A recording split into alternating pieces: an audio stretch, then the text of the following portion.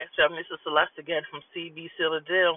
It's another beautiful Friday. My sinuses are acting up, but my voice is kind of scrappy, but it's still good. I wanted to come to you today. I wanted to talk to you today about a meek and quiet spirit being the ornament of a woman. A meek and quiet spirit being the ornament of a woman. And I came up with this through the Word of God. I got to get biblical on you today.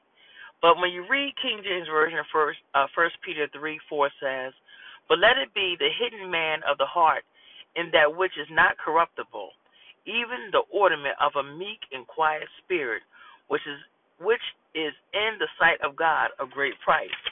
But now, normally I don't do another version, but listen what the NIV version says about that same scripture. First Peter 3:4, and this one is 5.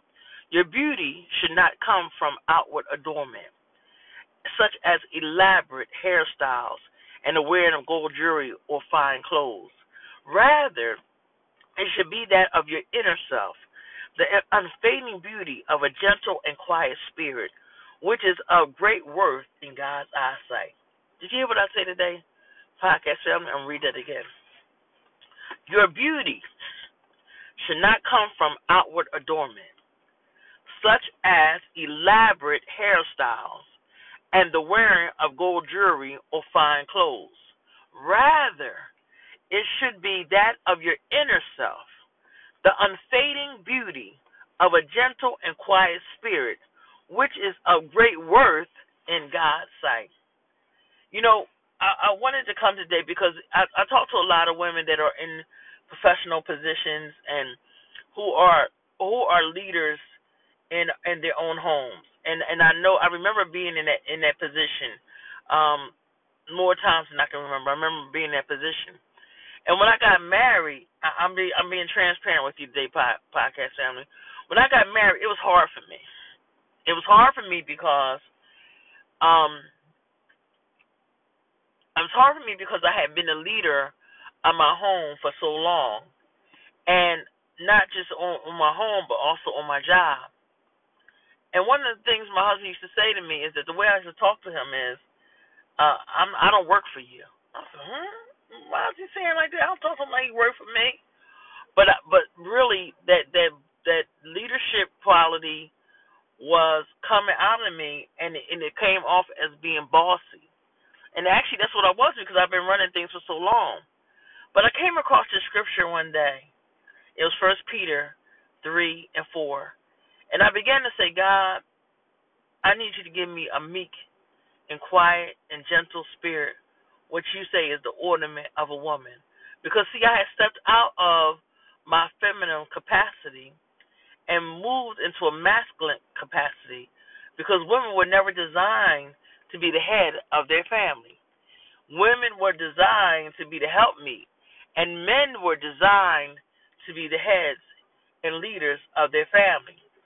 But the devil from Adam played us out of position.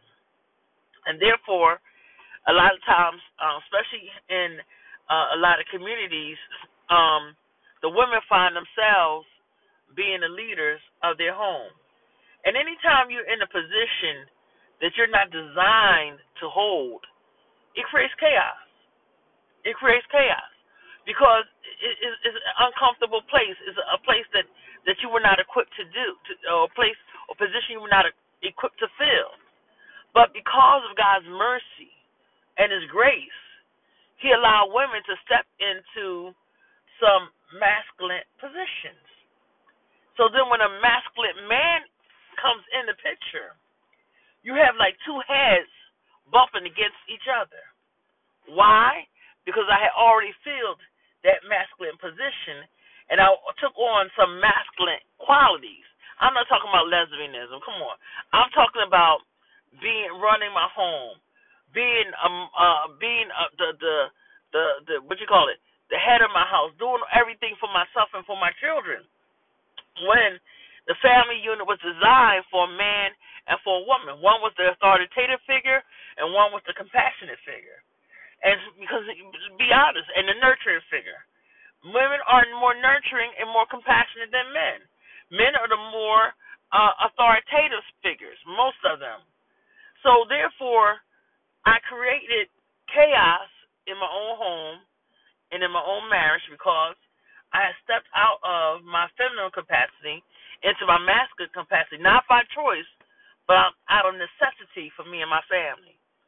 So then when I realized what was creating so much tension in my home, I had to begin to pray for God to put me back in my position, to take me out of this position or this place or this mindset and get rid of these behaviors that I had to take on because I did not. I was part of my household was void. It's void with the man, with the male, and so therefore God had to change me. And when I came across First Peter 3, 4, and 5, and I had to realize it was not just so much about having the right hairstyle or wearing nice jewelry or fine clothes, which all three I like to do, but rather it was about my inner self. It was about me having the right spirit. It's about me having something that's unfading. It's a beauty. Your character, your disposition, your attitude, your behavior is an unfading beauty that's great in God's eyesight. When people started telling me, "You have a great spirit. You have an excellent spirit," first I used to do a double take. What? Because I had for so long prayed and said, "God, give me that excellent spirit that you gave Daniel. I want an excellent spirit. And give me a great attitude, God. And give me a great character, God. And let me let me know my place. Let me know when to say things and when not to say, God. And give me that meek and gentle and quiet spirit that you said is the ornament of a woman." And God did. I'm saying this to all my sisters that's married, all my sisters that's about to be married, all my sisters that's going through things and in their marriages and their homes and their relationships, and they can't figure out why. If you have a male or a person that's the head of your house, you have to get back in your position. You stepped out of your position out of necessity, out of need, because the role had to be filled. But now that you have someone, that God has given you someone to fill that role, and God has given someone to fulfill that position, get back in your place and become that ornament. Become that ornament. That's my message today.